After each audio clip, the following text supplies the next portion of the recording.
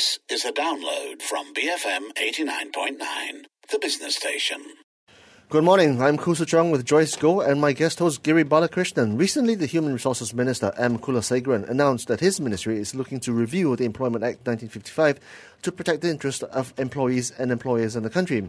Now, Kula said that discussions are underway and a comprehensive draft of the review was expected to be completed as early as this week. To get some insight into the employment reforms needed, we have on the line with us Dr. Jashpal Kaur Bhatt, Senior Lecturer at University of Technology, MARA or UiTM. Thank you for joining us on the show, Dr. Jashpal. Amending the Employment Act has been something both the past and present government have been talking about for years. Walk us through some of the main problems with the current legislation, please. Yes, good. Thank you. Just an update, actually I've retired, but I just want to address certain matters I think that we have to look at when we talk about amending the EA. And primarily it's the background to the EA. We have to understand that the Employment Act or the EA was enacted to cover immigrant workers in Malaya prior to our independence. And if you would look at the terms and conditions of employment, you will notice that they cover many basic aspects of employment, all right? Now, and the other thing to highlight, it only covers private sector workers in West Malaysia. Sabah and Sarawak have their own labor codes. And we also must note that the EA has been amended over the years due to the increasing number of workers in the private sector. The main issues, well, there are quite a few actually. Primarily, it's this.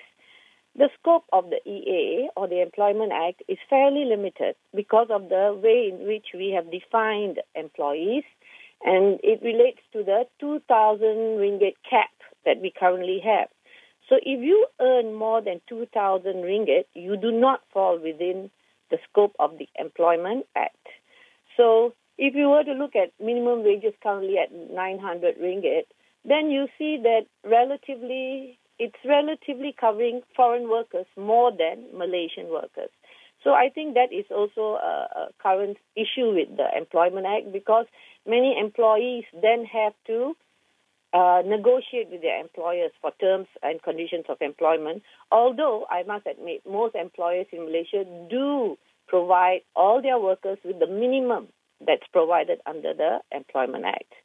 The other issue with the Employment Act is we could, I suppose, call it archaic in many terms because of the current types of terms and conditions. They are the bare minimum.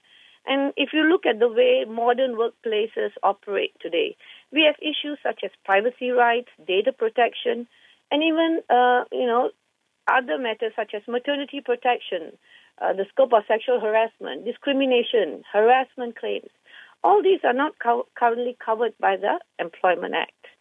The other thing I want to highlight is I feel that in many ways, there's greater diversity at the workplace today, and we don't have enough under the Act to cover the issues as a result of this diversity at the workplace in Malaysia. All right? So I give you an example. Greater diversity leads to greater forms of discrimination. We have more women working. We have many foreign workers. We have an aging workforce, even in some cases.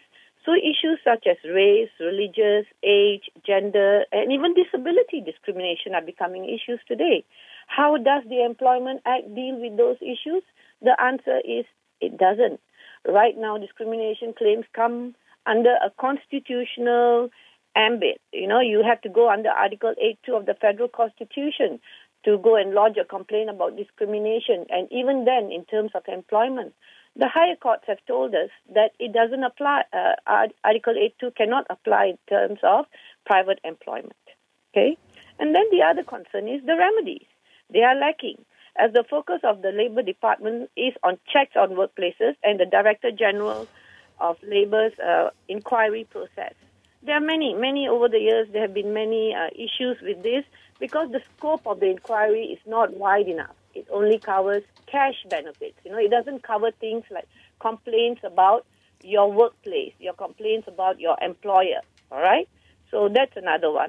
Dr. Jashpal, let me just cut in here. What is the status of the amendments? In fact, it sounds as if a wholesale repeal of the current legislation is needed to be replaced by one law that covers all.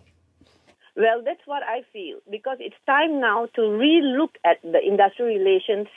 When I talk about industrial relations, I mean also trade unions. have to come in, We can't just see this as an employment matter anymore already. The Employment Act only covers employment issues. The Industrial Relations Act covers industrial relations aspects of work in Malaysia. So these two acts have to be read in tandem. If you go and do just amendments to the EA on a piecemeal basis as issues emerge, and I'll give you an example. Right now we talk a lot of discrimination because of the recent ban on tudungs in the hotel industry. Then, you're going to look at it, and then, but where is the complaints going to take you? Is it that you're going to lodge complaints to the Director General of Labour under the Employment Act? And where does that matter go to? He can look into it and find the employer. But does it really settle a discrimination claim? Doctor, so should the government look to amend the Employment Act or perhaps create a new law to address some of the gaps, you reckon? I think, quite frankly, we should amend the Employment Act. What we have are the minimum standards. We need to widen the scope of many of the things they put in there. And, when you examine some of the things coming out from employment today, you find even collective agreements giving you better unlegislated rights than does what the Employment Act provides. If you were to say to create an overreaching act, I would say that that's a wonderful thing to do, but you can't fix this overnight. You need a long-term planning, very comprehensive look at the way work practices and employment matters are dealt with under the law. So, Dr. Jaspal, the Ministry of Human Resources said that it's looking to add 8 new provisions to the Act in line with the current employment situation in the country. What do you think these new provisions may be? What is it that they're looking at? I think perhaps they are really looking at the scope of the Act. Which workers does it cover? And maybe to overcome that limitation about the RM 2000 cap on wages for you to be considered an employee under the Act. And the other thing they may be looking at is the powers of the Director General of Labour under the Employment Act, because that's where you get your remedies from. So maybe they could be expanding his powers and the scope of matters that come within his jurisdiction. Currently, he can only look into complaints that involve cash payments.